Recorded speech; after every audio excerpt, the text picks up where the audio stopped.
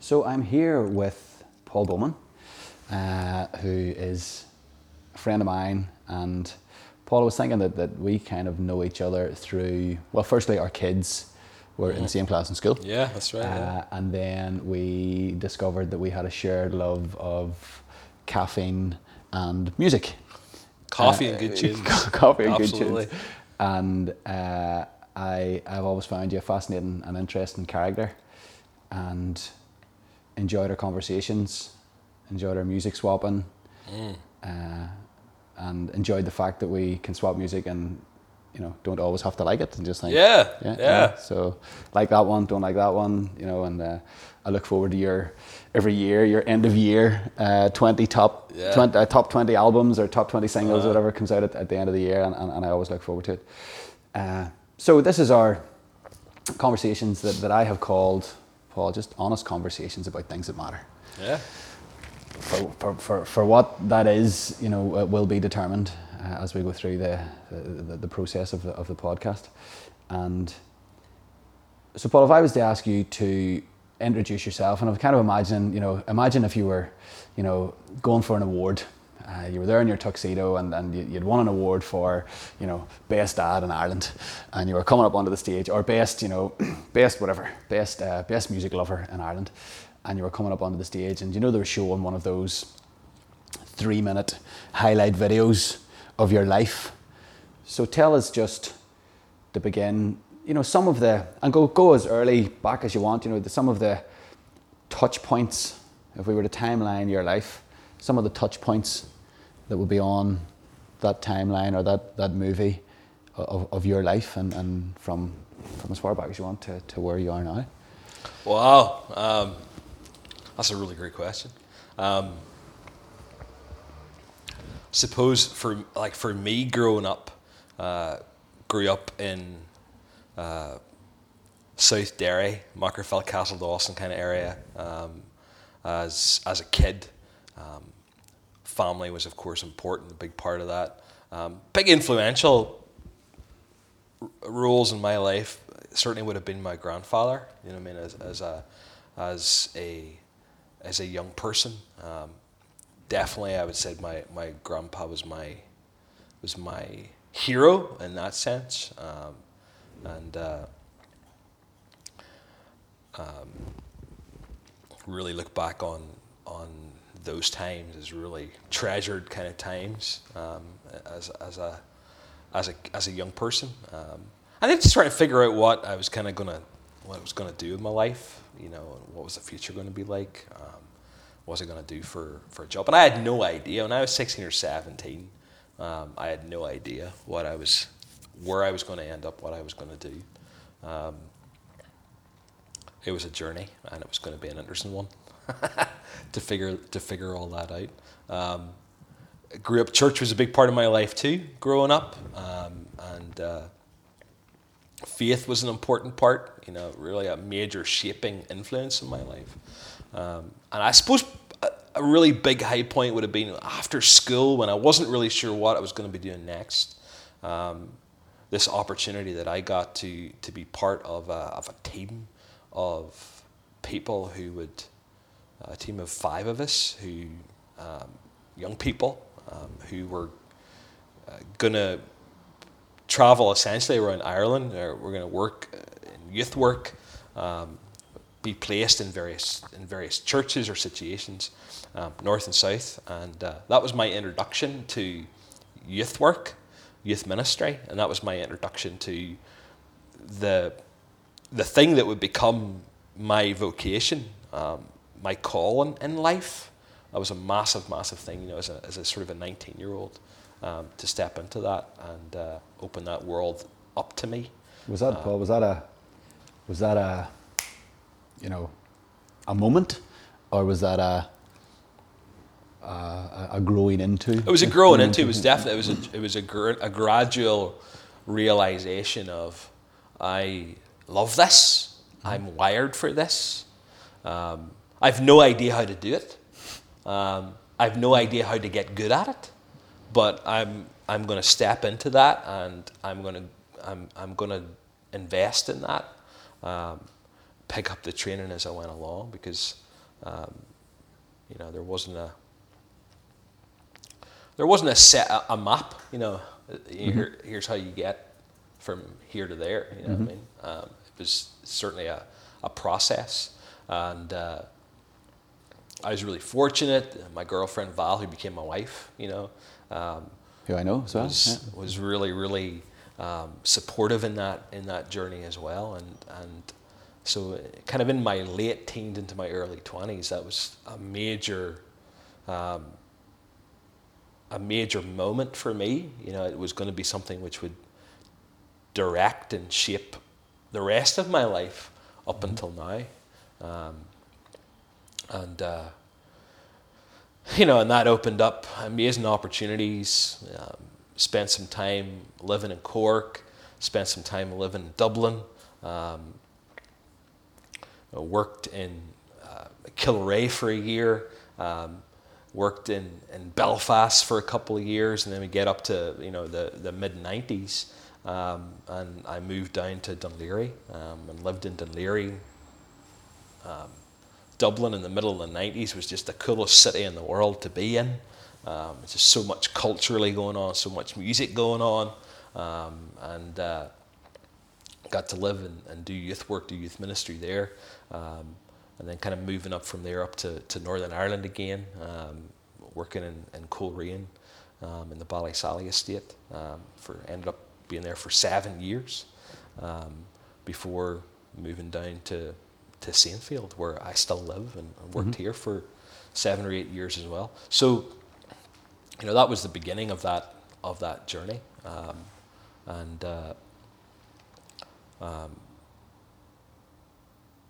alongside that, obviously, getting married, having kids, massive life enhancing kind of moment. You know. What age are you now, Paul? I'm 46. 47. And your eldest is 16, is that right? Or should be 17? 16? 16, yeah. Right, so you had started having kids about 30? Yeah, I've been in my late 20s. Yeah. So, yeah, she's 16, be 17 in October. Young woman. Yeah. And those are the real accomplishments. Like, they're the real high points. You know, I mean, getting married, becoming a husband, you know, and figuring out what that is, and then becoming a dad, you know, I mean, and understanding and learning, growing into that role, you know, I mean, hoping that you don't mess it up or screw it up, you know, but becoming a dad, those are the big kind of accomplishments and along the way, you know, and yeah, got to go to university and study, and you know, I've done lots of courses and lots of learning, and because I want to be the best at what I do, and that's an ongoing thing. That's I really, really believe in the importance of lifelong learning, and you know, if once you stop learning, you stop leading.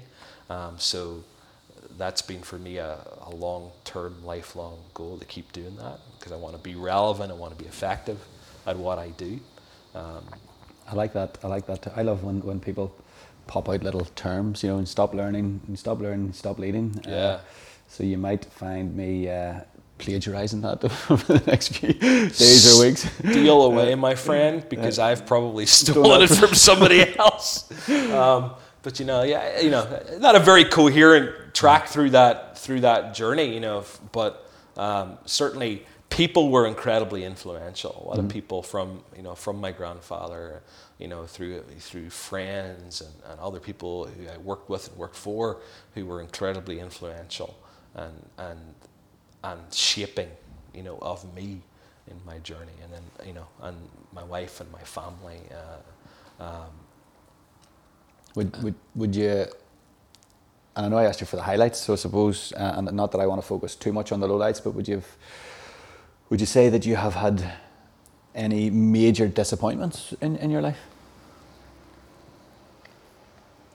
I think disappointments,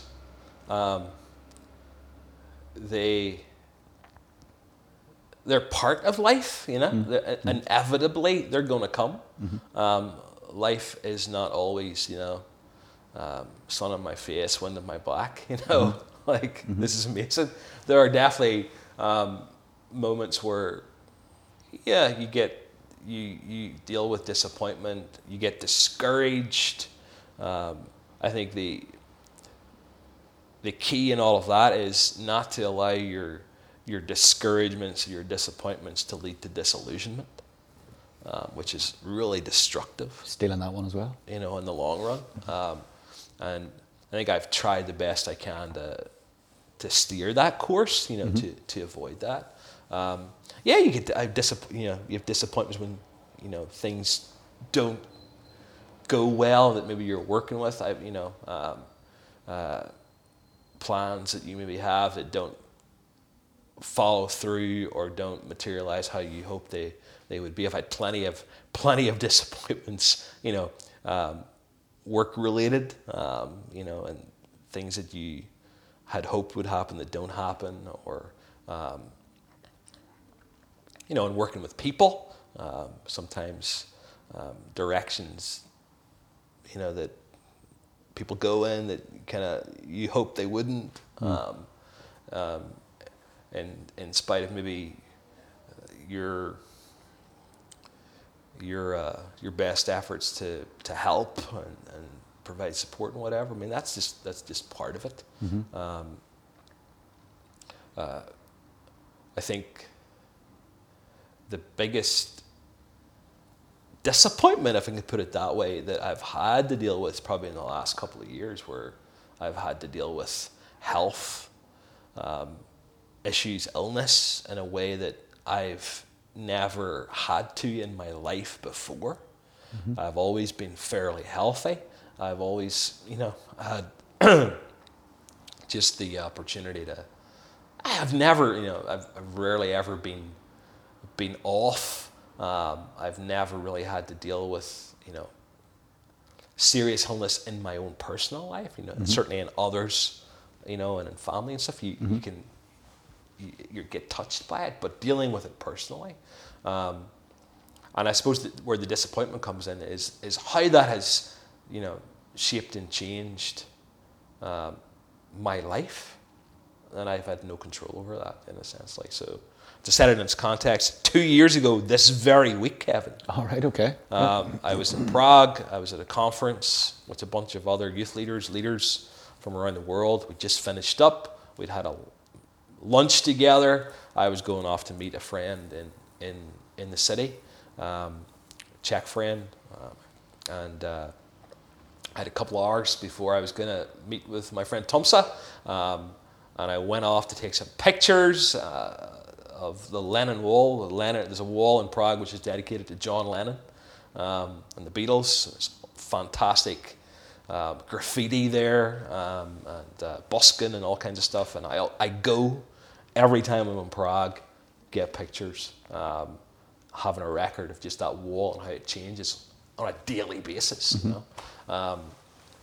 So it's one of my favorite spots. So I'd gone there, taken some pictures, and on my way back from the wall to Charles Bridges, which is probably a 10-minute walk, I started to feel unwell. Time I got up onto the bridge, something was not right. I felt really, really hot, and a lot of pressure in my head. I just was not aware. I was just aware that things weren't right. And I remember went off to the side of the bridge and kind of leaned on the bridge, my elbows, kind of hoping that, gosh, this will pass. What's going on here? I don't feel good. I remember looking down at the water. That's the last thing I remember. Next thing I open my eyes, it's 14 hours later, and I'm looking up at fluorescent lights in the ICU of the military hospital in Prague. And that's where I spent the next few days. I'd collapsed, I'd hit my head, kind of knocked myself out on top of passing out. And it just wasn't clear what had caused it. Was it neurological? Was it cardiological? So that was the beginning of the past 2 years of all kinds of tests and investigations to try and figure out what's going on, because these things keep happening to me. And we're really kind of, in a sense, so stumped by whatever it is. You know, I know a lot now about what it's not. I know that a lot of serious things have been ruled out, but still not clear on what the cause is.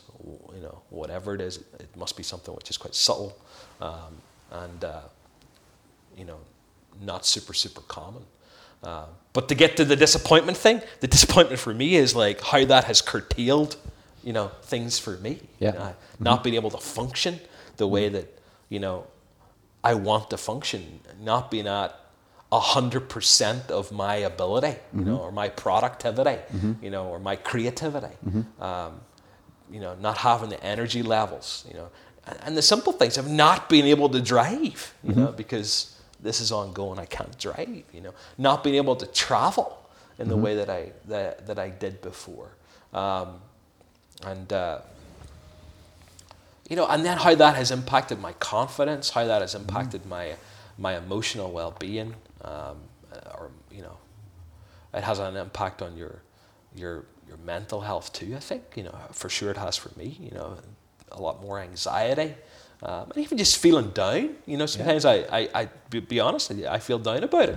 You know, I have days that are good, and I have days that are bad, and there's days when you just kind of you know, will this ever get sorted out? Is this the way it's going to be? You know, and that's the reality of it. So this is probably the disappointment that has been the biggest thing I've had to deal with, and that's a journey, an ongoing journey. I suppose in the context of the conversation, honest conversations about things that matter, and you just mentioned a few things there that are obviously important to you, and the idea of, you mentioned a lot of things, but just the last few sentences there when I just noticed that you were emotionally heightened, things like freedom, travel, being able to drive, confidence, emotional well-being, mental health. You know, these are all things that matter. Absolutely. You know, and to have those taken away from you, even to a small degree, matters. Yeah. You know. Okay, so let's shake that off. Let's shake that one off. You know, because I suppose for me is I don't want that to define me. Absolutely. I won't let that define me. That's, you know, it's something I have to deal with, but it's not who I am, and I'm not gonna find my identity in that. You know, coming back to what I said earlier, you know, there are things that come our way and disappoint us. Like, for sure, this is disappointing that this is happening in my life. I can sit in that place. I can feel bad about myself. I can feel bad about the situation. I can shake my fist at the sky and go, "Why me?" And I can question God and go like, "Why are you allowing this to happen to me?" What, you know, that's ultimately, I don't think, going to bring any kind of resolution to that. Probably not. No. And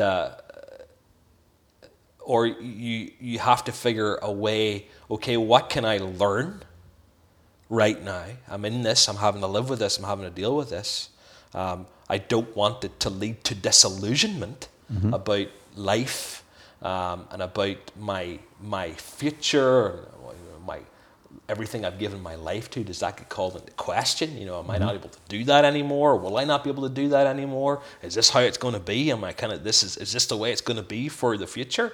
You know, and that could you just become despondent. You know, so I don't want it to become. I'm not going to let it become a pity party. You know what I mean?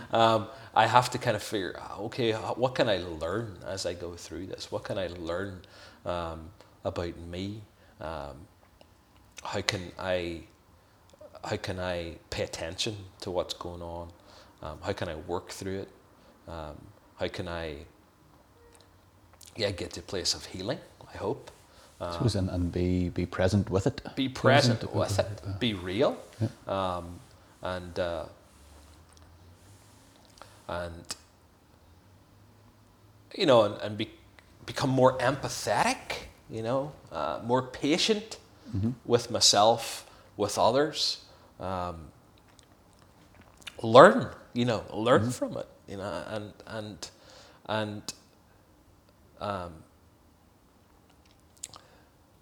I noticed you know, rise against, like, you know, rise against the wind in a sense. You know what I mean? Let it be something which actually you grow through, and I think that's been all the disappointments I've experienced in my life and in my work. You know what I mean? If you come at them, you know, I've been in situations in work, in my youth work and in my leadership, you know, where you know, deal with maybe sometimes toxic situations, you know, toxic people, you know, things that don't go the way that you hope they'll go. Criticism, people who are incredibly critical. You work with people, you know this, Kevin. Interpersonal work. Yeah. It's going to be where you got people, you got problems. You know what I mean? You're going to encounter that, and you're going to encounter, you know, criticism and sometimes that's valid. Sometimes it's not. You know, sometimes there are just people who just look for reasons to say bad things about you, and you have to deal with that. And all those struggles are real. So there's disappointments I've come up against time and time again. I think it's that kind of mindset of like, okay, how do I respond to this in a healthy way? You know, that doesn't allow this thing to define me and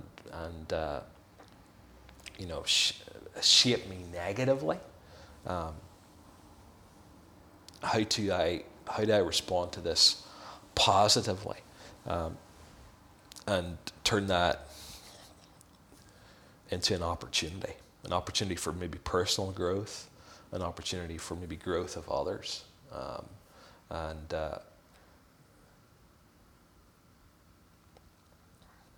grow through it, I think, ultimately, you know. Good word. So that leads us nicely to my next question. That's maybe a lighter one.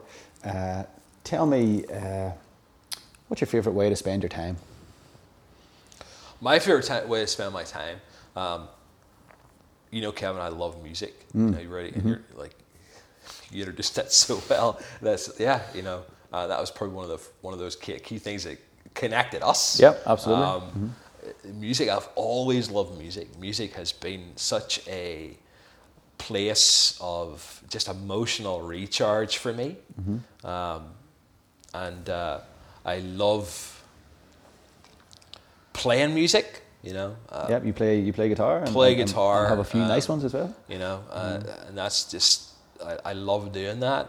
And in the course of my work, youth ministry, and church life, you know, I get to play in worship contexts sometimes, and you know, I've over the years dabbled a little bit in the songwriting, not to the same amazing genius extent that you have, but too kind. Do you know what I mean?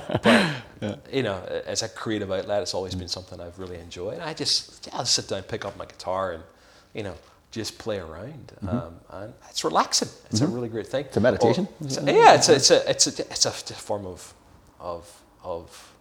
release. It's good, and equally, you know, being someone who appreciates music, just sitting down, listening to music, having music as the soundtrack, you know, to my life. I love that, you know, and I love the how music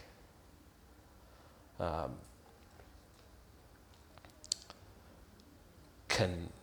I think it was. I know for sure Martin Joseph, a singer-songwriter. It was in an introduction to a songbook of his one time, and I don't think he's the original source of this quote, but he said that next to silence, music comes closest to expressing the unexpressible. You know what I mean? Nice. And like I totally believe that. You know, there's music does that for me. It's comforting. It makes me feel calm. It makes me feel happy. And my musical taste is incredibly eclectic. I love everything. I can confirm that. Everything from metal and hard rock to, you know, folk music, and singer songwriter. I just love it. I love it, and it's and that variety, and I love it that I love that kind of wide, kind of eclectic taste of it as well. So for music's a huge piece of my life. I couldn't imagine life without music. That would be horrific to me. Love music, love movies, love to spend time, watching a good movie, and that's a recharge for me as well. I find because I would share that similar passion, Paul, as a music lover.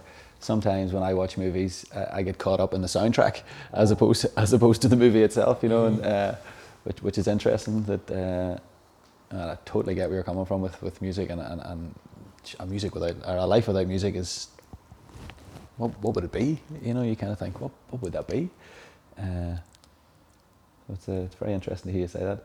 And one other, tell me, so one other way that you love to spend time, something that floats your boat, tickles your fancy, I love, I loved photography. I don't get to do it as much now as I used to do, but getting out with a camera and getting out into the nature or into a city and just capturing images, and again, to me that was a kind of a creative outlet as well. I've just written down the word creativity because all the things that you spoke of being based around creativity and either the consumption is the wrong word, but the absorption of creativity or the expression of creativity. It's and all of those things seems to be. And being, you're noticing things as well. You're looking at the world in a way that you hope that you're wanting to capture an image, sometimes successfully, sometimes. I'm not a professional photographer by any means, a real amateur, but I just enjoyed the process of it, just heading out and taking some pictures, seeing what you got, playing around with them sometimes. I love that, and it's. Technology has made it so easy now too. Every phone's got an incredible camera on it now, and you can do lots on your smartphone that a few years ago you would have needed a really expensive camera and a really expensive editing suite on your computer to do. So, but it's something I still enjoy, and I wish I could do more of it. Love literature too. Love books. Love reading. A lot of my reading of late has been revolving around study and relating to leadership and relating to to my work, my ministry, my vocation in life, and again back to that idea of leaders are readers. So reading and replenishing that well, and I've been doing some study around self-care and resilience and the importance of building and boosting resilience so leaders can face those crises and challenges and disappointments that come their way, developing healthy lifestyles and so on, and practices in our lives. I've been reading a lot around that, but so reading's a big part of it too, and reading for kind of fun and enjoyment. I love, love Tolkien, who doesn't love Lord of the Rings? C.S. Lewis, love his stuff. Stephen King would be one of my favorite authors, and I'll read most anything King will publish, and he's so prolific, and I just love his stuff. And really insightful it is too. It's I think King gets wrongly just kind of labeled as the horror guy. There's a lot about human nature, and a lot about really big issues that he writes about and puts in that kind of genre. Sorry, go ahead. And he and a lot of the kind of the I suppose the the heroes, for one of terms, or the central characters in his stories are children, and no one writes kids the way King writes kids. I mean, he really can see the world from a kid's point of view, and I love that about his stuff. So really enjoy that. So, and of course, a good cup of coffee. I mean, get all those things in combination. Happy bunny. I'm really happy. I'm really happy in that. So yeah, those would be the things that I really enjoy. Well, let's skip. It was a question that was going to come to later on, but while we're chatting about books, I asked you to, and I only asked you, and I did all this on purpose, by the way. So Paul hasn't had any insight to the questions I'm going to ask. None at all. So which is why my answers are so rambly. No, they're perfect, Paul. Because I wanted to. I think personally, when speaking to people, sometimes when we give people a chance to think too much about things, then they think about them. So the thinking mind comes into place. Yeah. And what should I say? What would be a good thing to say? What would be an impressive thing to say? Or and I think when you ask people off the cuff, you quickly get past that thinking mind and get a bit into the person, and the answers are what they are, and so far they've been great. But a question that I was going to come to later on, I asked you, and I only asked you yesterday, to bring along a book that was important to you, and I just kind of said to you, book, whatever, cookbook, guitar book, Bible, novel, history book, whatever, and you've brought along a book. And I'm going to get you to chat about that book and why you brought it, what it means to you. Tell us about it. Tell us about the book that you brought. Yeah.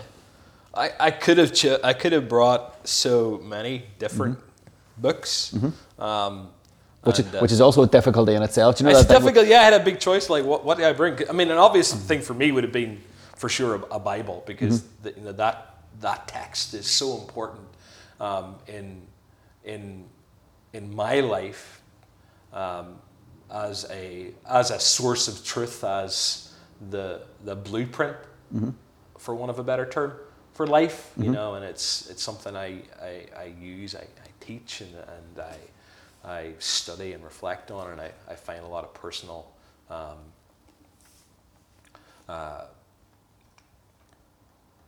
inspiration and comfort and challenge and motivation from that. So, but that to me that's kind of obvious. You know what I mean? But so I kind of went for something. I went for something else that maybe wouldn't be so obvious, but something that I really enjoy. So I brought a book of poems by an author called Wendell Berry. Say that name again, Paul, just so it's Wendell Berry. Wendell Berry. Wendell Berry. Maybe not super well known in this part of the world, but Wendell Berry he's an American, an essayist, a writer, and he's, I would say, fairly well known in the United States, but incredibly powerful stuff. He's written more than 50 books of poetry and fiction and essays. His essays are fantastic. He's a farmer.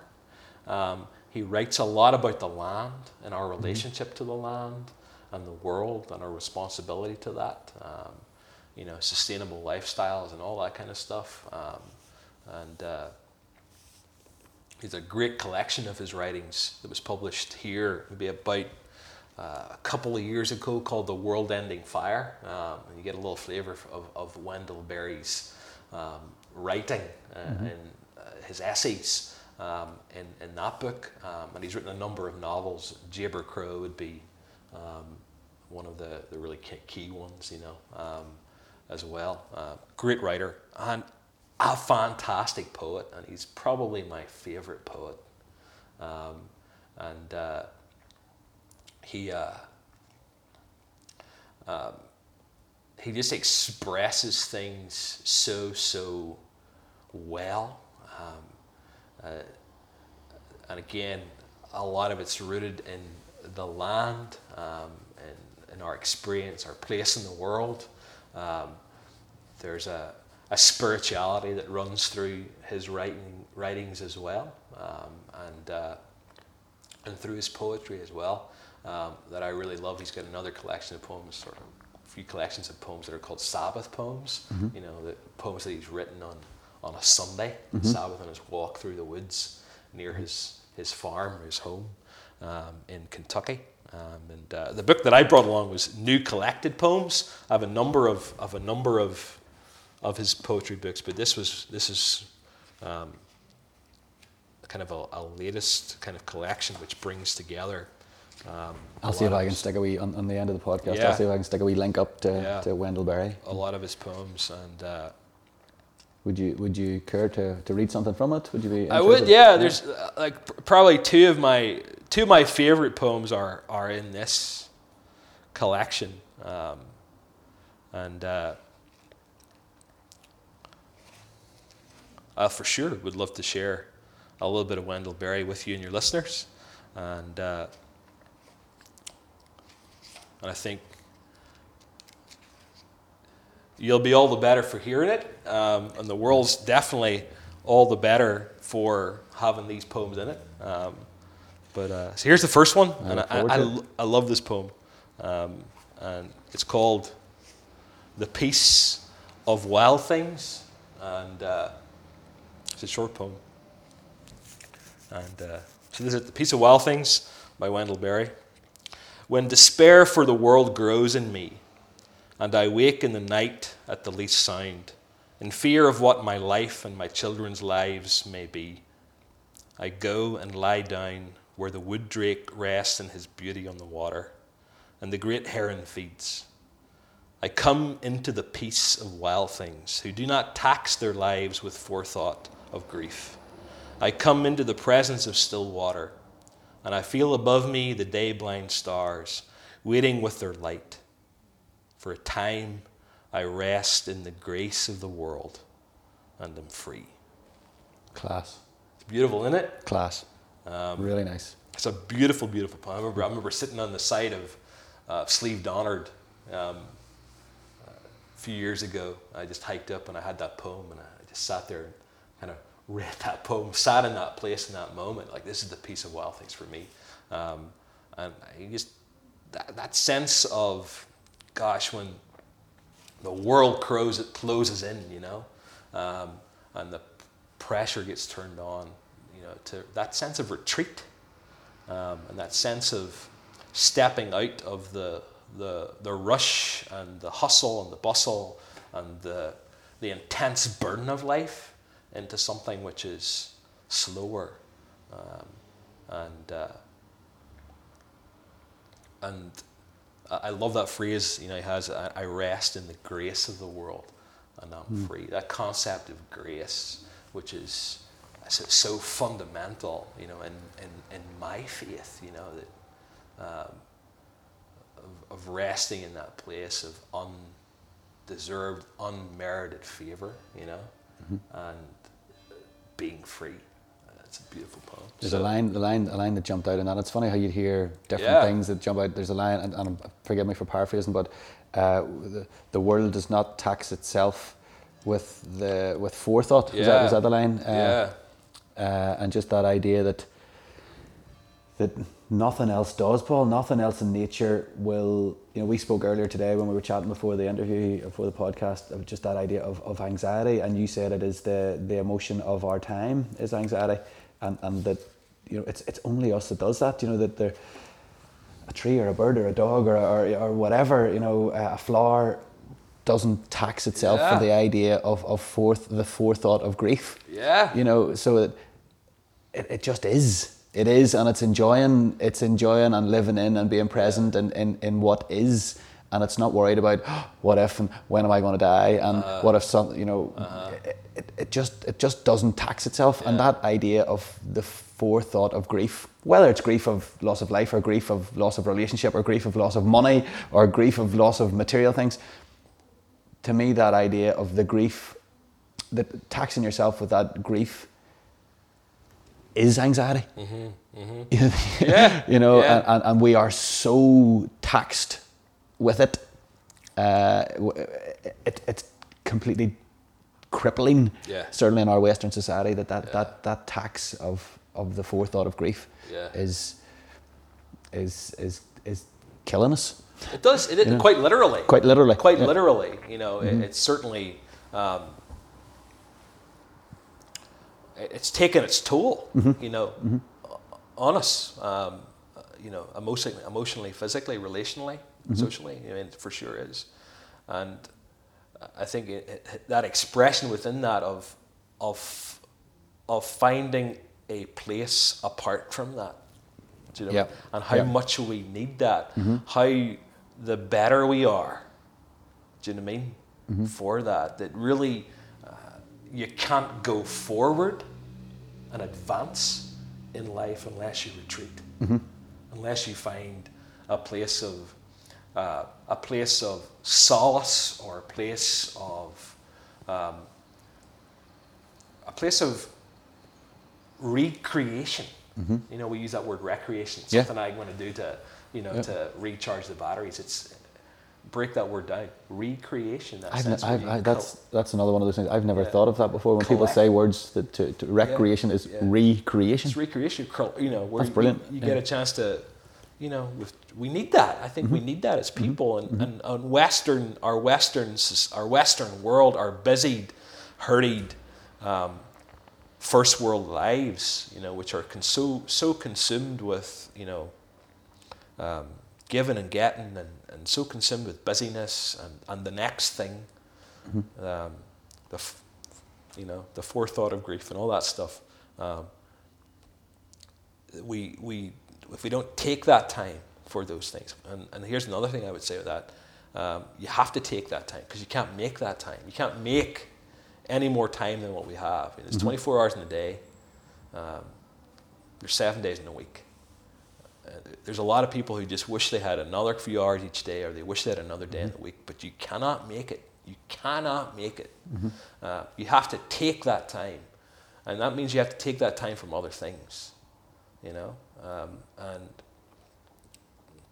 I think if we're too busy, for those important things, whether it's the relationships in our lives, or too busy for that time to recreate and collect ourselves and be refreshed and whatever. If we're too busy, I coming from this from the perspective of a person of faith, if I'm too busy for that part of my life, then I'm busier than God ever intended me to be. You know what I mean? We're busier than we're meant to be, and that's to our peril, I think. When I work with people, Paul, and some of the work that I do, and quite often I set people little action steps to do, and that can be, read this, or meditate, or make sure you spend 10 minutes in nature every day, or whatever that could be, to write lists of self-compassions and write lists of things that you're wonderful, whatever the task is. And quite often I get the reply from people that I don't have time. I don't have time.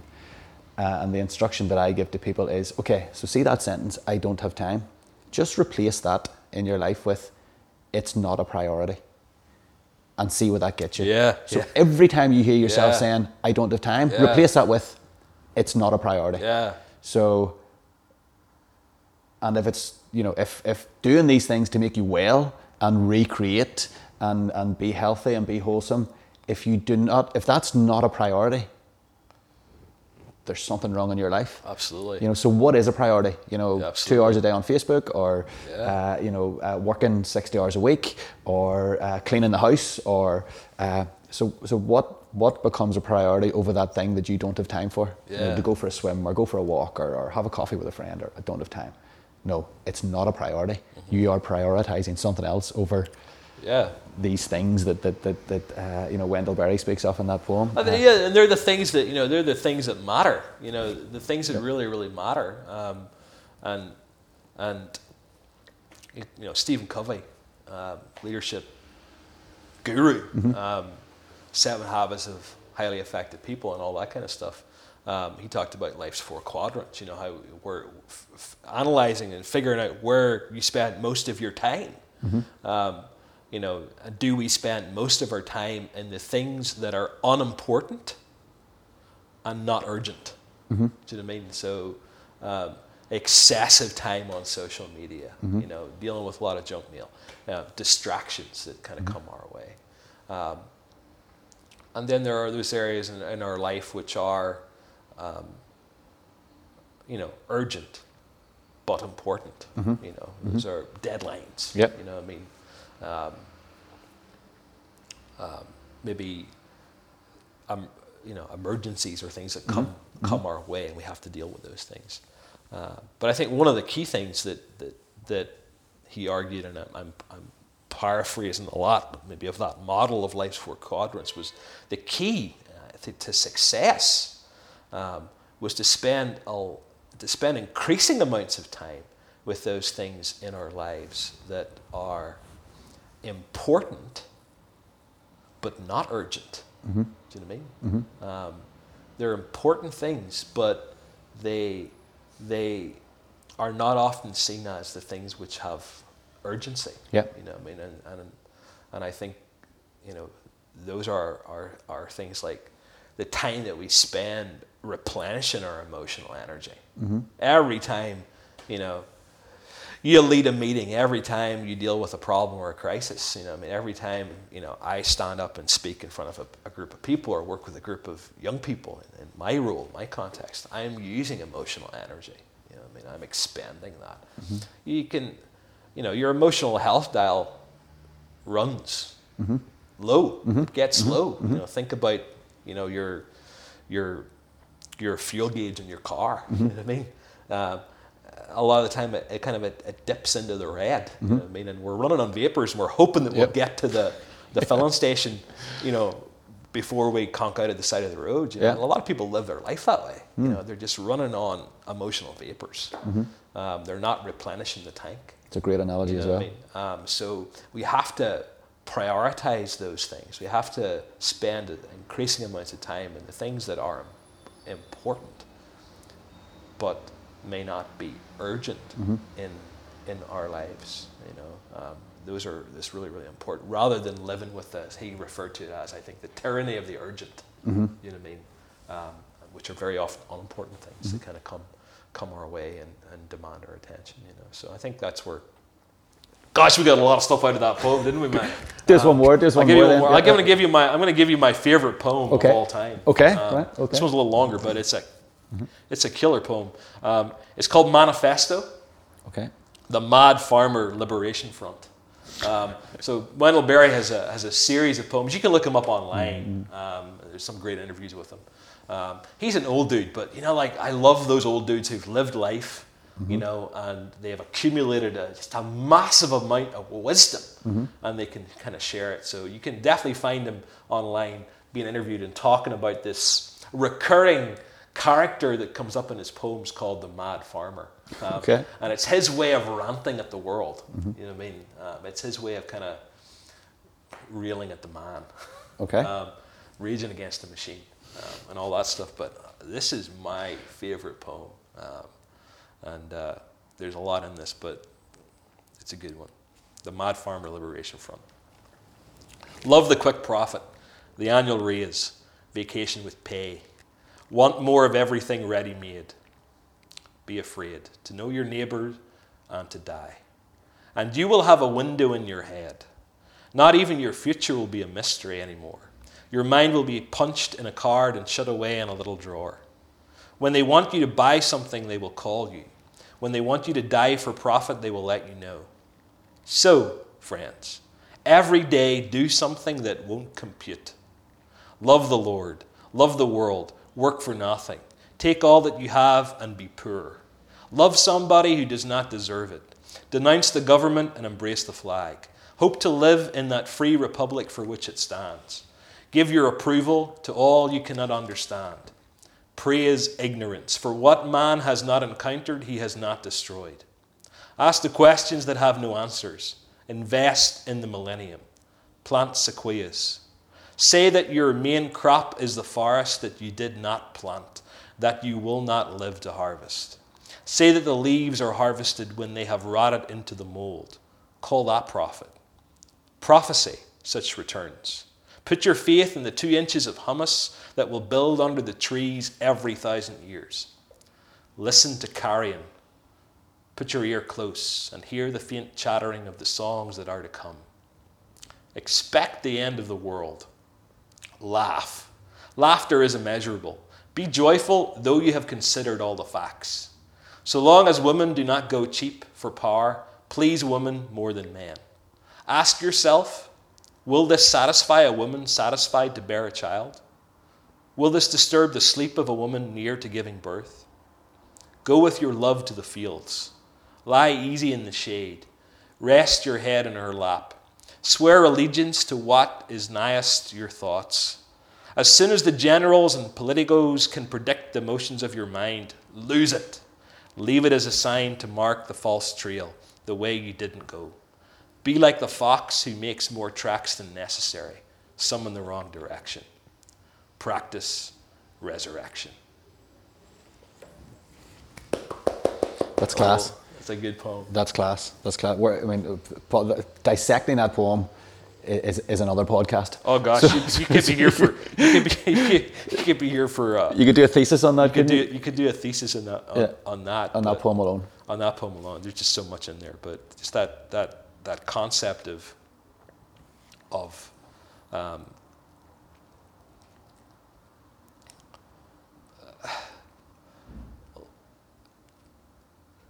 not just falling in line, you know what I mean? Yep. Living a better story, mm-hmm. Living a different story, practicing resurrection, rebirth, mm-hmm. A new beginning, and not just buying what we're sold, that kind of thing. But there's a lot in there. Amazing. Wendell Berry. Wendell Berry. I love it. I try to read. I try to read a couple of poems every day, mm-hmm. And I'm sure you've heard of John O'Donohue. Yeah. So just what you've read there, and the story of him, kind of reminds me a little bit of John O'Donohue and that sort of Celtic spirituality and relation with the land and animal and timelessness and resurrection and there's I suppose there's spiritual themes there without attributing to an organized religion. I love that idea. And to me they're very, those poems, the Wendell Berry and the John O'Donohue. Yeah. They're not the same, but they're similar themes, and I like that, And you get some of that in Heaney as well. Yeah. You get, there's all Billy Collins, another poet I like, the poet who passed away just recently. I've forgotten her name right now. What would you do with your one wild, life? There's poems that like I suppose the poets that grab me and the poems that I love the best are those poems that kind of there's maybe that spiritual piece that's run through, but it's got to be rooted in the real world. It's got to be rooted in our experience. Yes. Not some lofty, out there mm-hmm. kind of thing. But it's experiential. It's experiential spirituality. Yeah, exactly. It mm-hmm. has to be. It has to be that experiential thing, and I think that's where, in that kind of poem, there's,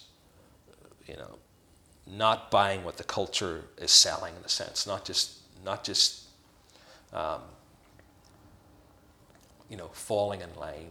There's a rage against that. Mm-hmm. And if you do love the quick profit and the annual raise and the vacation without pay, you're gonna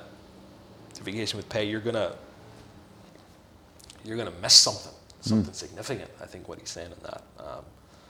I just love that sense of being open and practice resurrection. That's another.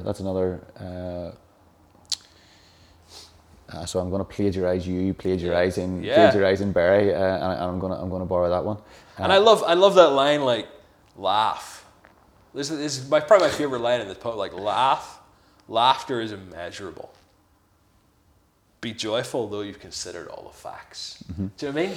That idea, like, gosh, the world is a scary place. It's a beautiful, to quote the Decemberist album title,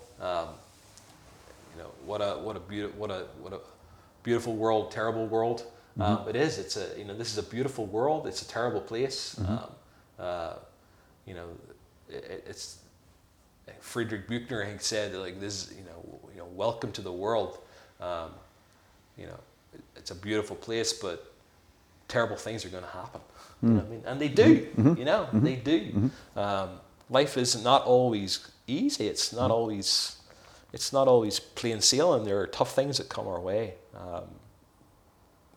Disappointments again, challenges, crises, things that we have no control over. Be joyful, though you've considered all the facts. That's a mindset. It's a heart set. Yeah. It's a way of life, isn't it? So I like that. Yeah. Dude, check them out. Yeah. I think. No, I will. Absolutely. I've loved what you've read. So tell me, Paul, what these questions, and I suppose they're not meant to be grandiose, but someone asked me this about 2 weeks ago, and it was like someone hitting me in the face with a cricket bat. Wow. So I'm hypothetically just about to hit you in the face with a cricket bat. Yeah. What is your motivating purpose? My motivating purpose? Yep.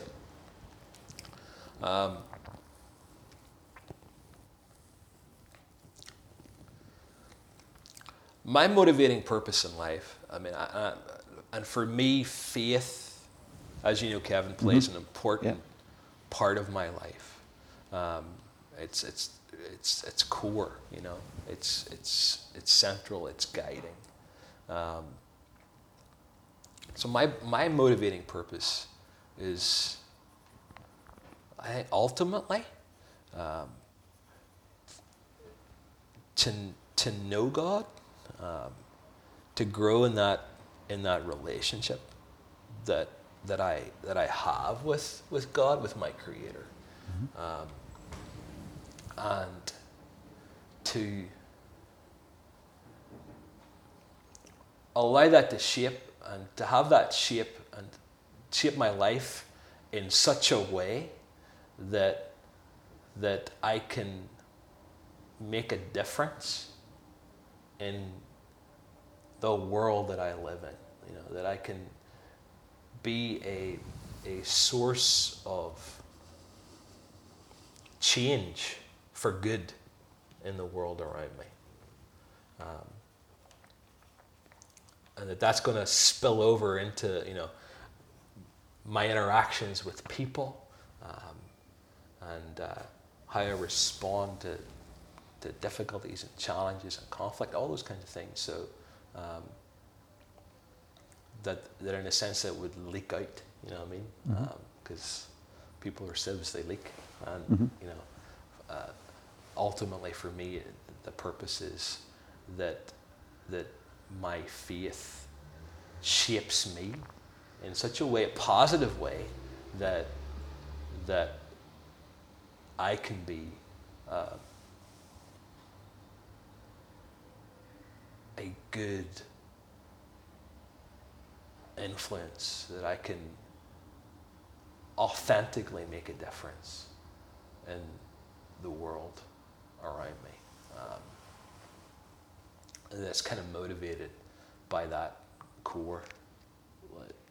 And it's grace. It's ultimately for me. It's grace.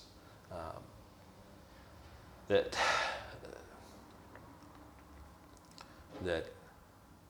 I'm loved just as I am, not as I should be, because I'll never be what I should be, right? That I'm just accepted as I am, and that then has to me a transformative impact. Then changes how I see things, how I see the world around me. It should ultimately change how I relate to others and how I treat others. Does that make sense? Completely. You know what I mean? So completely. Like for me, that's the core. Like it's.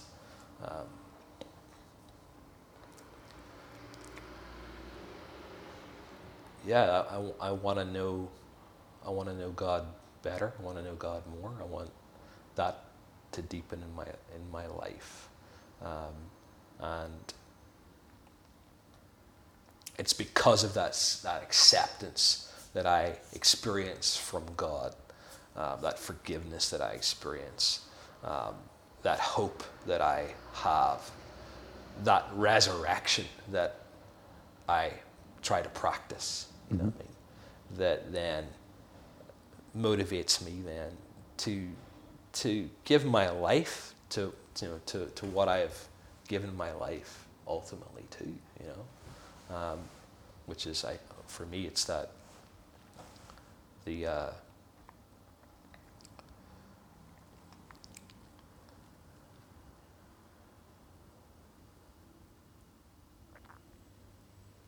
impact of others, you know, and to see them grow and help, support, encourage,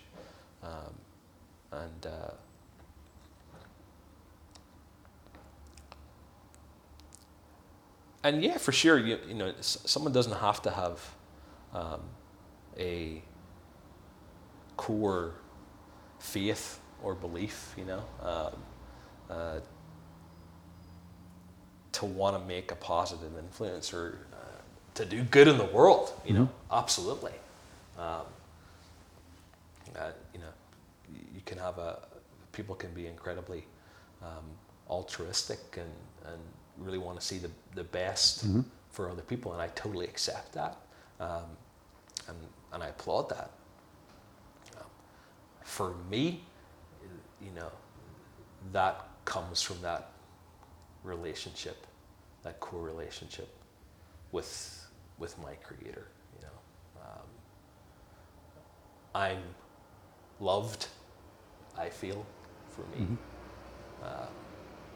There's a verse in the Bible that talks about we love because he first loved us. You know, so that for me that's that expression of that in life. Are you a success? Am I a success? I'm a work in progress. I'm a human becoming. You know, I've not arrived. I have a long way to go. There's, you know, we talked a little earlier when we were having coffee earlier, but you know, the sense of life being a journey, and a journey and not an arrival. In that sense, I'm certainly very much aware of that in my own life. You know, I'm on a journey. You know, I'm always growing. I'm always hopefully being changed and transformed so that I might be transforming in the world, you know, that I might, for me, love God, act justly, you know, and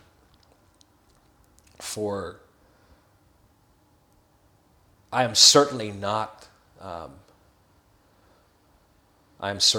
the finished article, right? It's like I said earlier, you know, I'm not as I should be. I suppose in some sense, if you were finished, that's it. Put me 6 foot under. So if you finished, you're done. You know, and yeah, I suppose, you know. Yeah, you know. Earl Nightingale, just as you're thinking there, Earl Nightingale. When you speak of leadership, he's a guy.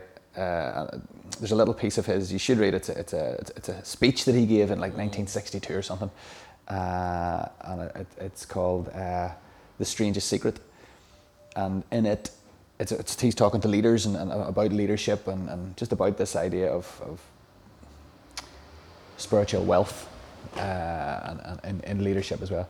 And his definition of success to me was the best I've ever heard, and he said that success was the progressive realization of a worthy ideal. So long, and that's a big sentence. So first of all, you need an ideal that's worthy. And so long as you have that and know that and can see that and are progressively realizing that, then you are a success. Yeah. You know, and I think that for me, that's kind of what you're saying, and that you have an idea of where you would love to be, who you would love to be, how you would love to act, and so long as you're progressively realizing, so long as you're moving towards that, then you are a success. You know, and I think we have to redefine the terms. I think we hear a term like success, and we hear it in very, we hear it in almost in business terms. Yeah. You know what I mean? It's profit, it's achievement. You know what I mean? It's quantifiable. It's hard. You know, it's hard outcomes and all the kind of you know. It's KPIs and it's all that. It's all that. You know, success. What's success? I mean, I think we have to redefine what we mean by these things, and I suppose there's that sense of being successful in the things that really matter. Do you know? Like. Am I successful in my vocation or in my career? As I've been doing this for 25 years now, I think I've reached a level of you could maybe say success. Just in terms of like I'm still here, I'm still doing it. You know what I mean? Still helping people. I'm not jaded. I'm not cynical about it. I'm not bitter about it. You know what I mean?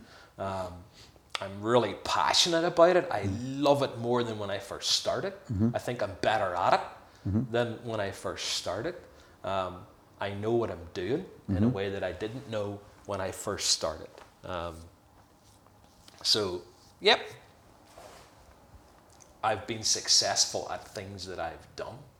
I'm okay with that.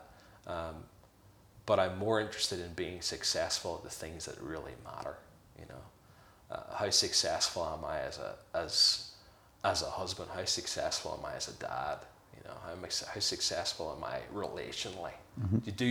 Do people feel better because I'm in the room? Do you know what I mean? Do I, bring the best out of people? Those are things that I think are the things that really, really matter in life, and a whole myriad of other ones that I haven't mentioned, haven't even thought of. So those are the things that I think I'm on that journey of becoming better at. So I'm not going to say I've reached the pinnacle of success in those terms, because I haven't. I just haven't. I don't think anybody has. I think we're on that journey. We're if we're open and we want to grow, and that's mindset again. If we are prepared to grow, if we are prepared to change, if that is going to be a constant in our life that we embrace and accept, that I'm going to change. I'm going to be different. I'm going to be better. In 5 years than I am right now. I'm not going to plateau. Then you're on the path to success, right? And when they put you in the ground and throw dirt on you, you can, hopefully they'll get up and they'll say nice things about you. Because it's been real and it's been authentic. Does that make sense? Absolutely. Do you know what I mean? Absolutely. I think. Absolutely. Yeah. Yeah.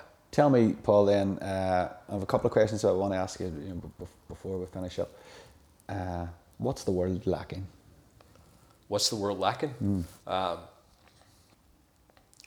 It's for sure lacking a lot of love.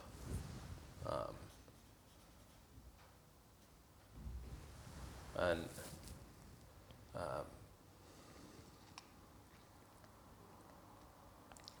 I mean a robust, love that is strong and durable and sticky and sustainable. I'm not talking about some kind of,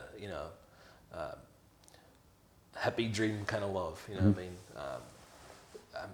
that love that is transformative, that says you matter as an individual, that you matter as a person, and that investment, that accompanies that, like,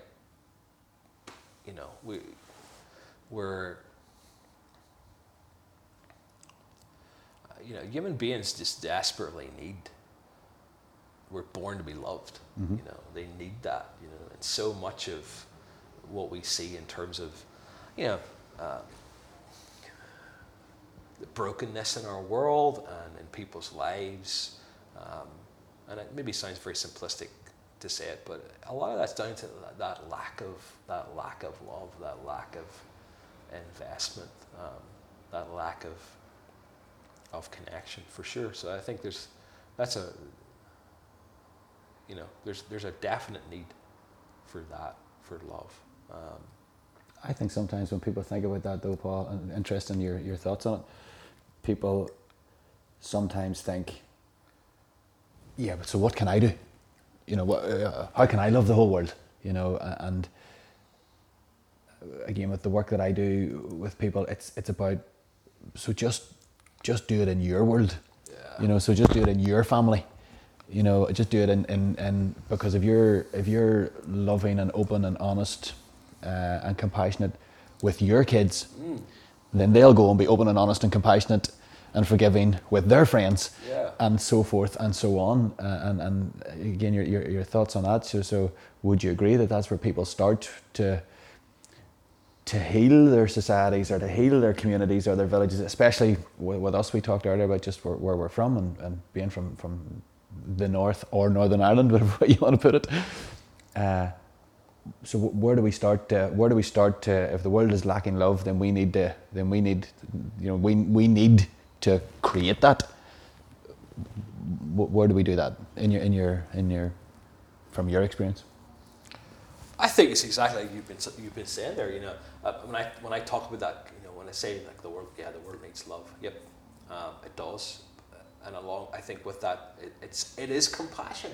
It's it's a compassion. It's empathy, like massive, like that. People, that's another huge thing. Empathy, and understanding, and forgiveness. Those are all interrelated, and it starts in your relationships. It starts in, your family. It starts in your friendships. It starts in your marriages. Starts in your work relationships. And that I think we want to see more of these things, then we have to be these things. Do you know? Yeah. We have to live these things out in compelling ways, and if we do treat people differently, we all have bad days when we mess up. You know what I mean? I think the empathic, genuine, loving response, compassionate response to that is be able to put your hand up and go, yep, I did mess up, I'm sorry. The ability to say I'm sorry, the ability to ask for forgiveness, to accept forgiveness, that's incredibly powerful and incredibly healing. So these are not, idealistic, mystical kind of out there things. They're things as people, as human beings, we're wired in such ways we need them. If we want to be healthy and whole, and and I think in needing them, we also have to be the kind of to express them, and it starts in those small ways. How do you treat people? Work context. How do you treat your work colleagues? How do you treat your customers? Do you know? How do you treat yourself? How you treat yourself? Yeah, because you've got to, there's that sense of, you've got to care for yourself. And when I say love yourself, I don't mean in a self-indulgent kind of way, but I just mean in an authentic way. Is that give yourself a break.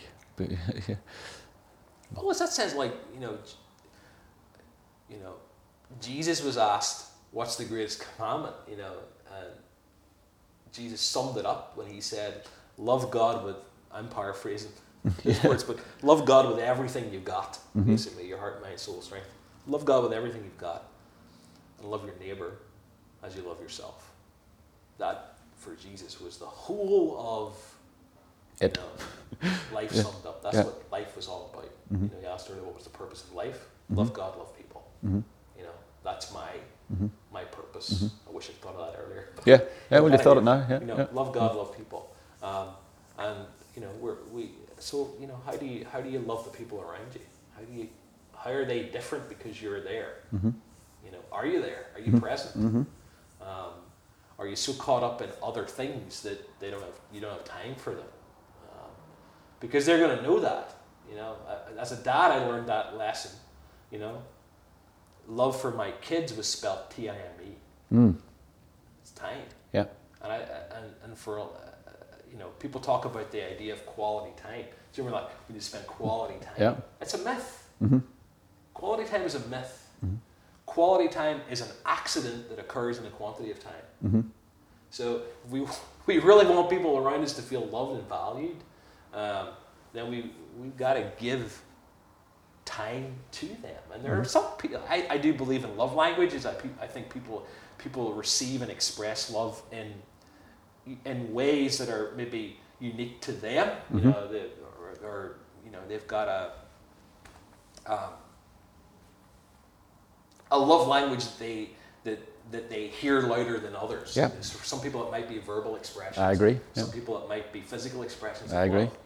Pat on the shoulder, a pat on the back, or a hug. Some people it might be an act of service, something you do for them. You give them a gift. You know what I mean? You do something for them, help them out. And for some people, it's that language of extended time. That quantity of time that you give to them, and there's a whole bunch more that you could explore as well. So I think we need more of that. If we're seeing more of that in the world, we're going to see a time for each other. A transformed place. That's the antidote to the individualistic, self-absorbed, self-centered world that we're living in right now. And these are dangerous times, without being sensationalistic about it. You look at the world that we're in politically right now. Look at the mess we're in, in Europe, and in the UK and in Northern Ireland. Like, we're in an absolute mess. People don't listen to each other. Our politicians don't listen to each other. There's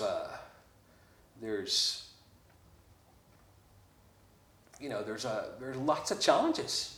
There's lots of challenges out there, and for sure, that question of, well, how do I change that? That seems such a huge mountain, to get over, or such a huge problem to resolve. What can I do? What difference can I make? I think it's those small incremental steps, those small little steps of change.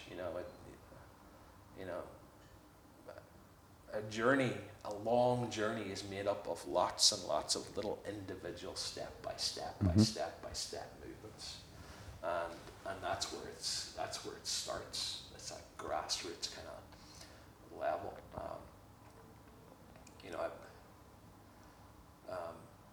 You yourself, Kevin, you've been involved in projects in Belarus and Eastern Europe, in orphanages and whatnot. I've been involved with stuff in Africa, and you look at the problems. You look at the magnitude of need, and you kind of wonder, what can I do? Like, my little contribution is a drop in the ocean. And this can seem meaningless. Like, it doesn't make that much of a difference at all.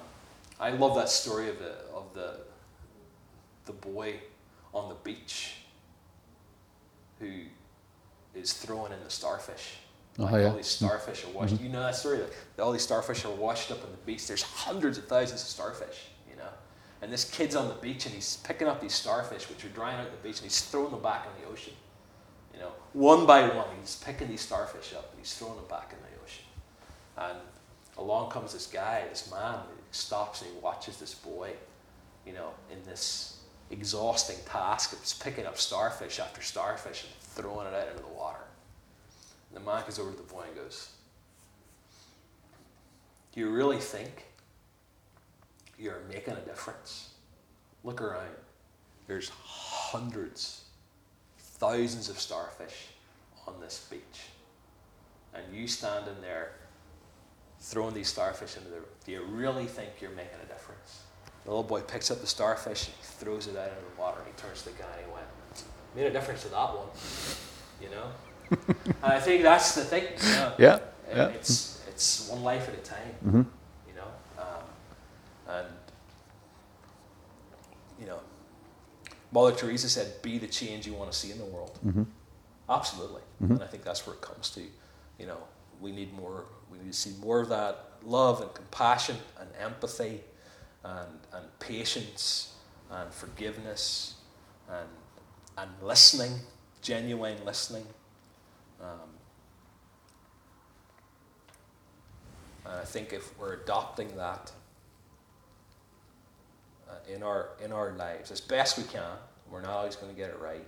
So you got to be patient with yourself too. But if we're doing that, it's one starfish at a time, you know. Class. And so,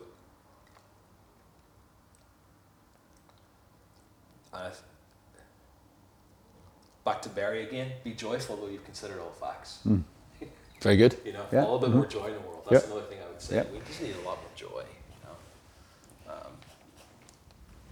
And that's very different from happiness, because you could be joyful in some really tough circumstances. I'm sure when you went to that orphanage, you saw a lot of joy. Loads of it. Yeah, in spite of a lot of the brokenness and the pain. You know. And that idea of thinking that you can't make a difference, Paul, that's something that I really fought with on my way. I can remember clearly on my way to the first orphanage. So we went to Belarus, we raised a lot of money, and it was great. Flew over there, and the guys, we had a couple of drinks in the airport. It was all class, brilliant, you know, real good fun.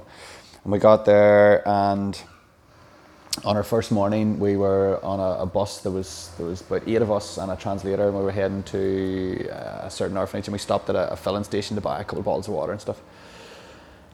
And I had this wave of almost regret, you know, and I was thinking to myself, shit, you know, am I here for me? Am I here to pat myself on the back? Yeah. Or am I here to help some orphanages, you know, or help some orphans, you know? And I was really wrangling with it in my own head. I was like, I almost had myself convinced that, Kev, do you know what? You're here on a bloody ego trip. That's what you're doing here, you know? And that was really annoying me. That was really unsettling to me, you know? And funny, the interpreter, she just said, "Are you okay, Kev?" You know, it was a young girl called Katya. I said, "Yeah, Katya, do you know what? I'm just really struggling. I don't know whether I'm here for me or here for the orphans." You know? And in her wisdom, she's a young girl, about 27, she says, "Kevin, when you get to this orphanage, these kids are waiting on you arriving. They are hanging on you arriving. All they want to do is look at you and spend time with you and have a couple of hours with you, and you will be a distraction for them." You know, and I was saying, "I don't know what I'm going to say to them." She says, "You don't have to say anything. Just be there." You know, and I thought, that's amazing. And when I got there, Paul, if you'd have seen these kids, you know, and they live there 365 days a year. They've been there for as long as they've been alive, you know. And that idea of the starfish, and that day, I just threw some starfish. Yeah. You know, and made a difference. And the joy on those kids' faces, you know, we brought juices, and as well as all the money we were spending on showers and all that kind of stuff, you know. We brought Coca-Cola, something they never have. You know, we brought loads of sweeties, you know, and I was just throwing starfish all day. And those kids were over the moon to see us there. And we were only there for a few hours. Yeah. And if people can do that in their daily lives, at home, in school, in their work, as you say, you know, just throw some starfish, and you know, and it makes all the difference. It does. all the difference, you know. It does, and it's a mindset. And you know, the example you're using there, that, and if you're, and those experiences are incredibly powerful, and they are traumatic. Yeah. Do you know what I mean? You know, but if you're there, and the way you've expressed that, if you're there with emotional intelligence and cultural intelligence, you know, not there as the Western savior. You know, I'm a Messiah type figure, and I'm coming in here and I'm going to save the day. Yeah. You know what I mean? You know, that mentality does more damage than good. But the way you're expressing, the way you're talking about that, a sense of I'm here with compassion, and I'm here not to solve all the problems, you know, but to be present, you know, to journey with these people, you know, to try and meet the needs in a way that's appropriate to the context, you know what I mean? Yeah. And bring a little bit of joy, and then learn as well. Be open to learning. Absolutely. You know, be open to grow and change through that experience. That's a whole different ball game. You know what I mean? That's a whole different ball game, and it's that mindset that we need more and more and more of. I think, and then applying that to, you know, our relationships and our contexts and our workplaces and our families and our communities and our churches and wherever it is we find ourselves here, you know, at home, being other focused. What's the world need more of? You can love, compassion, empathy, forgiveness, patience, all those kinds of things. Ultimately, it's other focused. It's being other orientated. The world doesn't need more me. Yeah. Do you know what I mean? Yeah. And that's a transformative. That's a transformative stance to take in life, I think. You know what I mean? So that you know, that idea that I can't be fully me, and I can't be fully satisfied, and I can't be happy, and I can't be fulfilled apart from you. Yeah. You know, that you have needs, and they're important, just as important as mine. And The Buddhists have a great statement. One of their teachings is that you are as important to me as me. And when you can adopt that line of thinking, it's something that you have to struggle with. Or my daughter likes to say, you are as important as me to me. She likes to flip it out, but it's the same thing. So you are as important to me as me. And if you can treat people like that, and that's a transformative shift as well, you know. Yeah. And that doesn't mean, I don't mean Paul Bowman because I know you. I mean the lady on the street that I don't know. I mean the little kid drinking the carry out on the corner. I mean the people at the other side of our political divide. Yeah. You are as important to me as me. Yeah. And the beauty with that, Paul, is that if so when I think that, you might think, if I think that about 10,000 people, what difference am I making to them? But if all those 10,000 people think that about me or about each other, then you have 10,000 people thinking that about one person. You know, so if everybody in the world thinks that Paul Bowman is as important to them as them, that's transformative. It is transformative. You know, it's transformative, and it's how society, it's how we resolve the problems. I think it's a step towards how we resolve the issues and problems that we face, you know, in our community. We realize, gosh, we're not going to go forward unless we go forward together. You know, unless we spend some time really genuinely listening and you know, there's distinct aspects of that which are going to be really challenging and difficult in our context. I don't for 1 minute want to seem like that's minimized in any way. You know, we have a lot of wounds, a lot of pain, but it's a process, it's a journey. It starts with that absolute realization of, you know, you have to be important. I would say you have to feel important. And it's down to me to create the environment or the situation where you do, to play my role in that, you know. Some of that's, you know, in the sense where you feel understood, And listened to and seen. And where you, as an individual, ultimately then feel valued. You know, and I think as a community here in this part of the world, gosh, we've a lot to learn. You know, I see it happening. It's happening here and there. There are terrific folks doing amazing things. You know, across the city, Belfast. You know, I mean, there are things that happen that really seek to try and initiatives, festivals, events, things that really try to seek to do that. We just ignore it in our fractured, broken world that we're in. You know, but it starts at home. It starts with us. Great.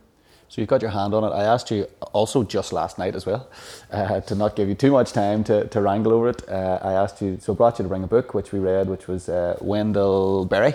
We read a couple of poems. And I said to you, bring an other object, thing. It could be anything in the world, you know, pair of shoes, fishing reel, whatever, you know. I had thoughts in my head of a wedding ring or a piece of jewellery or a photograph or whatever. And you have brought along a thing. So tell us what this thing is. Yeah, I mean, I was thinking about this last night as I was going to bed, like, what will I take tomorrow? Like, do you take my guitar? I was going to bring my guitar. Yeah, I thought that as well. This will probably turn into a jam session then, not a podcast.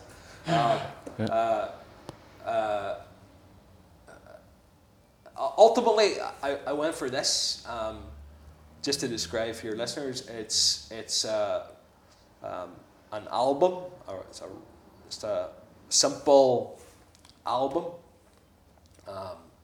book. Not a music album. Not a music album. A photo album. Looks like a photograph album. Yeah. But it's not a photograph album. Oh, right. Okay. Yeah. And it has got incredible meaning to me. It was put together by a dear friend and given to me as a Christmas gift back in 2009, given to Val and I as a Christmas gift.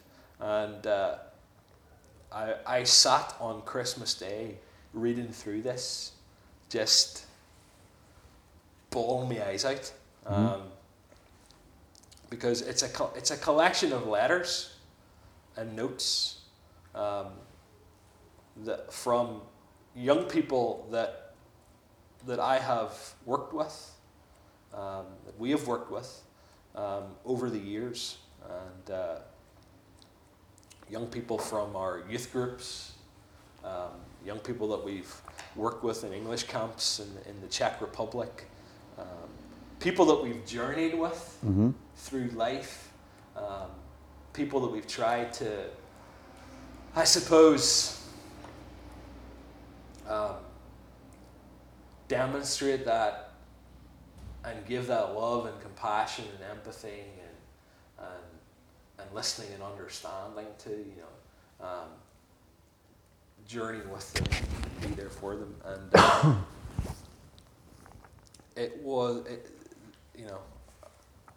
our friend Petra, who put this together. I know Petra.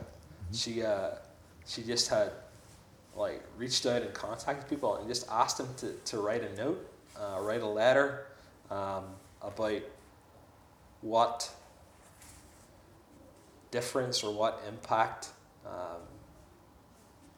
we had helped to make in their lives, and she put this together, and it's one of my treasured possessions, because it expresses an incredible amount of love,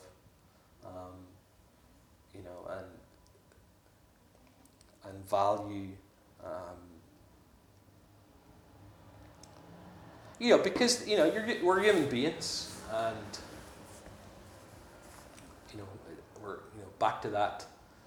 We're just talking about that idea of gosh, you look at your life, you want to to be successful in the things that matter. You want to make a difference in the world. You know, you want to leave the place a little bit better than how you find it. Do you know what I mean? Just by being here and showing up in the world and in people's lives, you know, carry a fragrance with you of that's good and that's wholesome, and leave some kind of a mark. But there are those times you kind of wonder, gosh, you know, did I do that? Did I make any kind of a difference? You know, was it when it's all said and done, what did we do? You know, did we do any good? Did it matter? And you know, you have those moments when you do wonder, those moments when you do get disappointed or you get discouraged, and you kind of wonder, gosh, is it worth it? You know, is it worth the sacrifice? Is it worth the pain? You know, and the hurt? Is it worth all the hours and all the energy that you put into the thing? And this was a powerful reminder to me. Yes, it is. You know what I mean? Because I read those notes and I see those names, and you know, I am reminded again and again and again that what we do has meaning, and what we do makes an impact, and sometimes it's just the smallest things, you know what I mean? Just, you know, reading through those notes, you know, where just people are saying, thank you for being there, or thank you for doing this, or thank you that I got to be part of, you know, this group,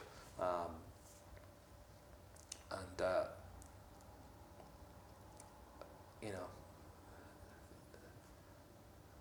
I think it's probably one of the greatest gifts I was ever given, and one of the most meaningful things that I've ever been given, and encouragement, Kevin, I think is one of the most powerful forces, for want of a better term, in the world. The power of encouragement. Someone said encouragement is oxygen to the soul. And I really believe that. I really believe that. And when my young people, my students, took the time to write those notes that said, we're saying in many ways, thank you for showing up in our lives. Thank you for being there. Thank you for supporting us. Thank you for you know, the memory makers that we got to share together. To me, this is a book of encouragement. To me, this is the gift of words. You know, the gift of words is incredibly powerful. You know, your words have great power. Your words can, you know, tear down, or you know, they can destroy. They can be instruments of destruction, or they can be incredibly powerful. They can cement a friendship and a relationship. You know, they can bring light and love and understanding,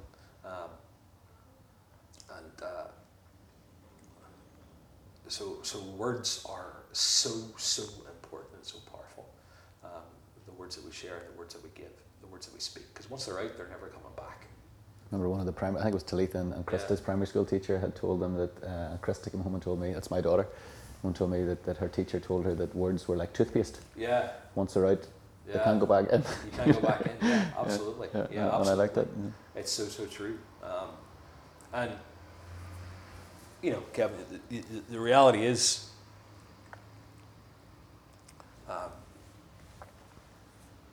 when it comes to the words that we say and the words that we hear, you know, I think as people often are our tendency is to kind of remember the words that hurt. You know, we remember the words that sting. You know, the words that wound, because we hear those a lot. You know, some people, you know, all week long you get the hope knocked out of you. Yeah. Do you know what I mean? Yeah. You hear criticism. Yeah. You know what I mean? You hear put downs. You hear discouraging words. You know, and those things stick. You know, those things. You know, words have power, and they're things. They stick to you.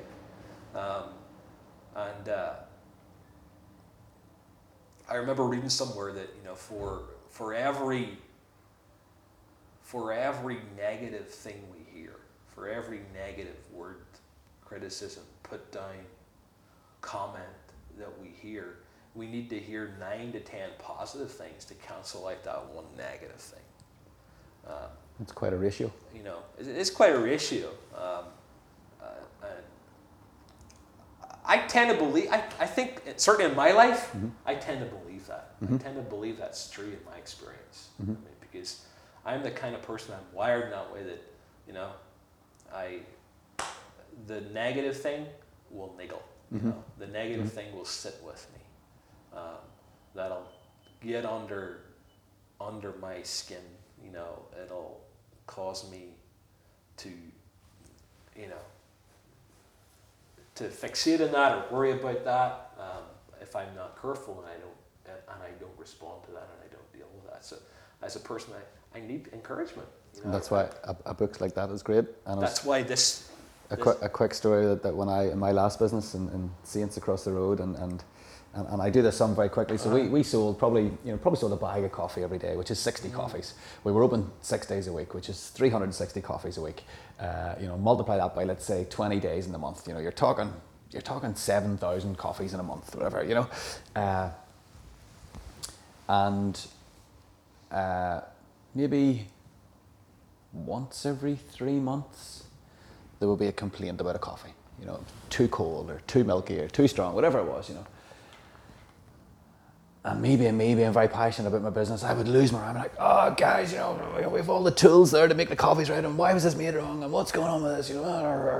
And I would, so after making 7,000 good ones, you know, the bad one would stick with me, you know, and like, and I used what I then did, Paul, to manage that is exactly what you're talking about, this beautiful book. So I used to go out the back of my cafe with my phone and look up my TripAdvisor reports. And go right back to the start of my TripAdvisor reports where people had said, love this place, staff are great, food was great, you know, enjoyed the coffee in here, and, you know, whatever, and just reread all of these good comments about my business, about my cafe, about my staff, about my food, you know, and about how people felt when they came in there. And that was how I managed to overcome the criticism about this 1 in 7,000 coffees. I had to just go out and reread and look at it. Well, I know mine was a digital thing, but it was a book of encouragement for me. So I totally get where you're coming from, and I just had to reread. And I did it. I did that, you know, every quarter when this complaint would come in. I would go and reread the TripAdvisor reports. I'd go and reread them again, and just get it into my head that people enjoy coming here. And sometimes you don't get it right. And that's it. Final question for you. I've thoroughly enjoyed the conversation. It has been immense, absolutely immense. Finish the sentence for me, please. I would love to... ...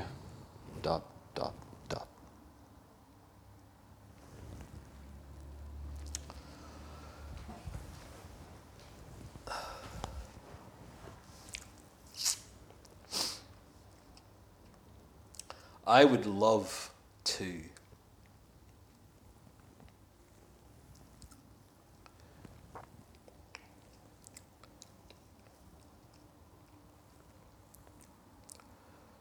continue to have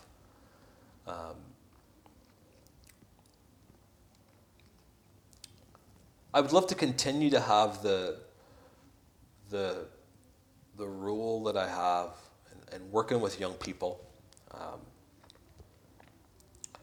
and to continue to be effective in that as I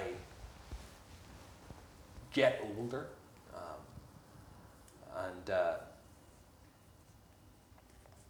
to be better and more effective as a leader, to be the kind of person and the kind of leader that other people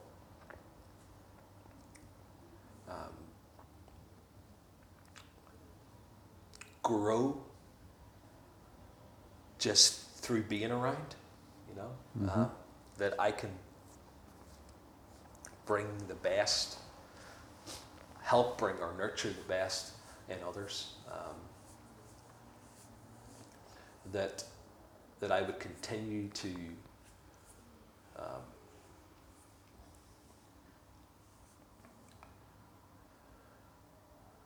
grow in my passion and in my understanding of what I'm doing.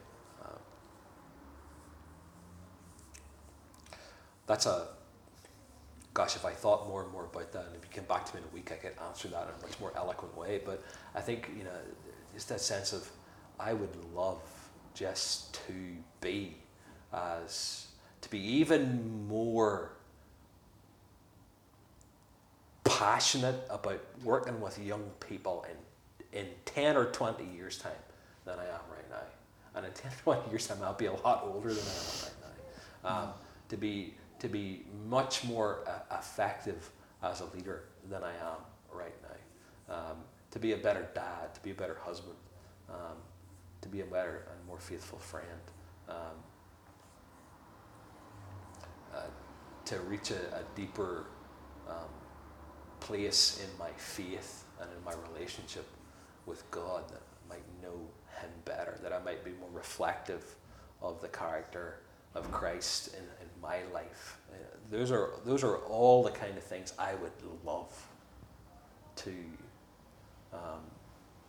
be, to achieve, to move towards, as I get older. I'm in my 40s now, and life changes, and with life phases. You hopefully accumulate some wisdom. I like to think I'm a little bit wiser than I was before. I was in my 20s. Having lived and done this for 20 years. But I don't want to check out. I don't want to. I don't want to coast. Mm-hmm. Do you know what I mean? Mm-hmm. I want to practice resurrection. Mm-hmm. I want to be growing, to be changing, to be moving forward, to look at into my 50s and my 60s, and to see those as really fertile decades where I can pass on, some of what I've learned, or some of the knowledge and maybe the wisdom that I've accumulated, where I can invest in others, and see them grow, and develop, and have that influential role. I would love to do that. Move into those phases of greater influence, and investment. So I think that's what I would love to do. Looking ahead. You meet people, in your stage of life, and they're just waiting for, and it's a long way off yet, but just waiting for retirement. They've Mm-hmm. Got the house, got the car, couple of holidays a year. You know what I mean? Nice income. I mean, these are things I've never had. So in a sense, I'm not going I'm not going to miss them. Yeah. But I want more than that. That's not going to satisfy. That's what I'm saying. And I would love to make a difference. I would love, at the end of it all, to have made an authentic contribution in a way that... I'm just pointing you back to that book right now, and you say you'd love to make a difference. Yeah. And probably in my role in the mentorship that I do, can I just point out to you that you have? Yeah. Yeah. And the proof is there in that book. And those are the things that you need to be reminded of that. That what we do matters. That what we do matters. I recognize, for me, I have an incredible privilege. I have an incredible privilege, Kevin, to be able to work with young people, at a really determinative stage in their lives, their teenage lives particularly, where they have a whole life ahead of them, and they make decisions during their teenage years which ultimately affect the rest of their lives, their relationships, their life partners, career choices, all those kinds of things. And I have this incredible role in their lives of being able to journey with them,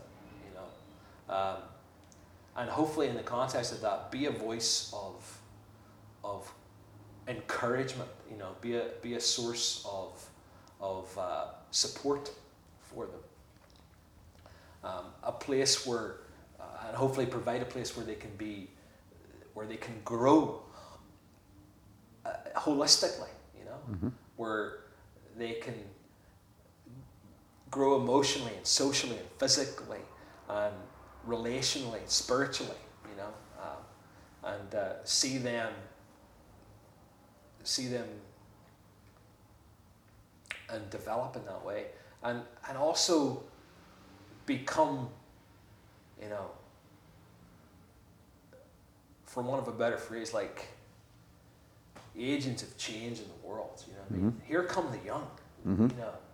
I just look at things that happen right now. You got young people that are striking for climate change. Fantastic.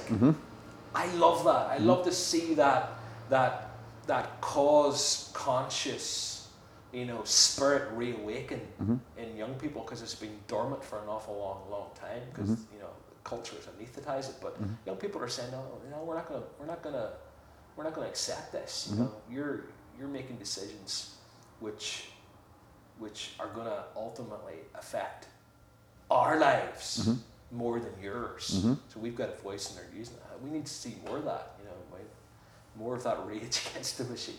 People, revolution. Yeah, we do. We need healthy, positive revolution. Same with Brexit. Decisions have been made about young people that young people have not had a choice, not had a chance to even give their voice into. Whether you are a Remainer or a Brexiteer, either way, I don't care. Either way, it's a decision that's being made that our teenagers will have to live with, and they'll have to live with the consequences of that. So I love it when I see young people rise up and go, listen, we've got something to say about this. Young people can be incredibly powerful agents of change in the world, and you look historically at movements of revolution and things when change has been dramatically affected. Young people have been at the heart of that. So I recognize the privileged position that I have in being able to work with young people, to tap into that, and to support them in that. And I think too, we're looking at the teenagers right now in the world, the most stressed generation in history. Anxiety, and depression, issues around mental health and emotional well-being, problems around that have risen 70% over the past 25 years amongst young people, amongst our teenagers. That's, to me, frightening, Kevin. As long as I've been in youth work for 25 years. So the length of my career, we've seen a 70% increase in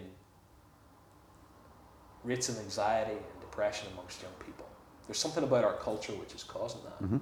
68% of young people in Northern Ireland, where we live, 68%, just listen to that, folks, 68%, way over half of young people say they always or often feel stressed.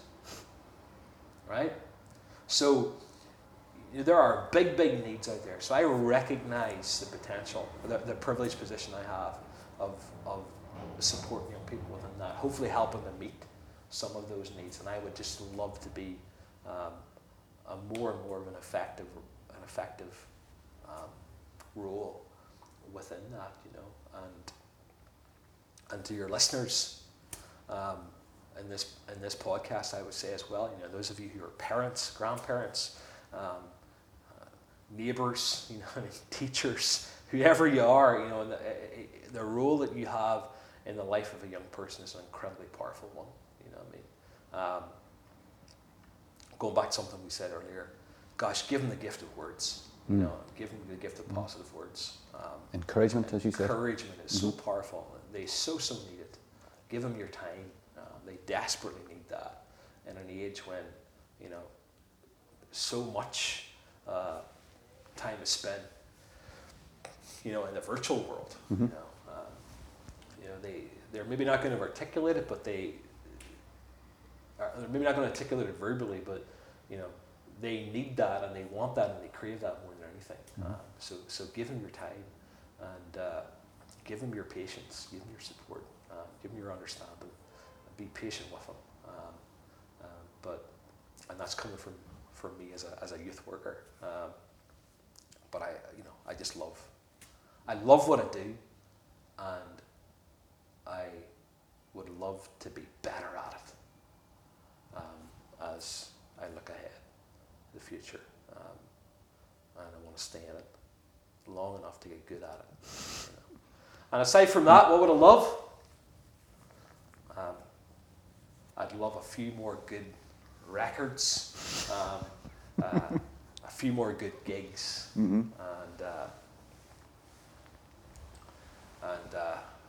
with that, I'd be very, very, very happy indeed. Yeah. Brilliant. Paul, listen, I'm going to thank you now for having an amazing, honest conversation about things that matter.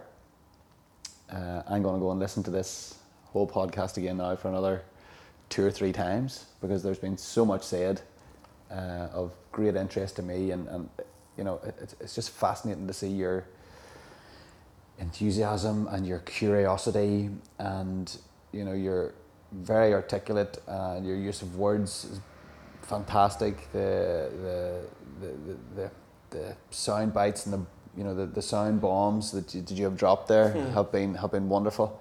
And again, I just want to thank you from the bottom of my heart for having an honest conversation about things that matter. So thank you very much, Paul Bowman. Thank you very much, Kevin. I've enjoyed this, and it's a great concept. And thanks for inviting me along to talk about things that matter, and keep on. My pleasure. Paul, thank you.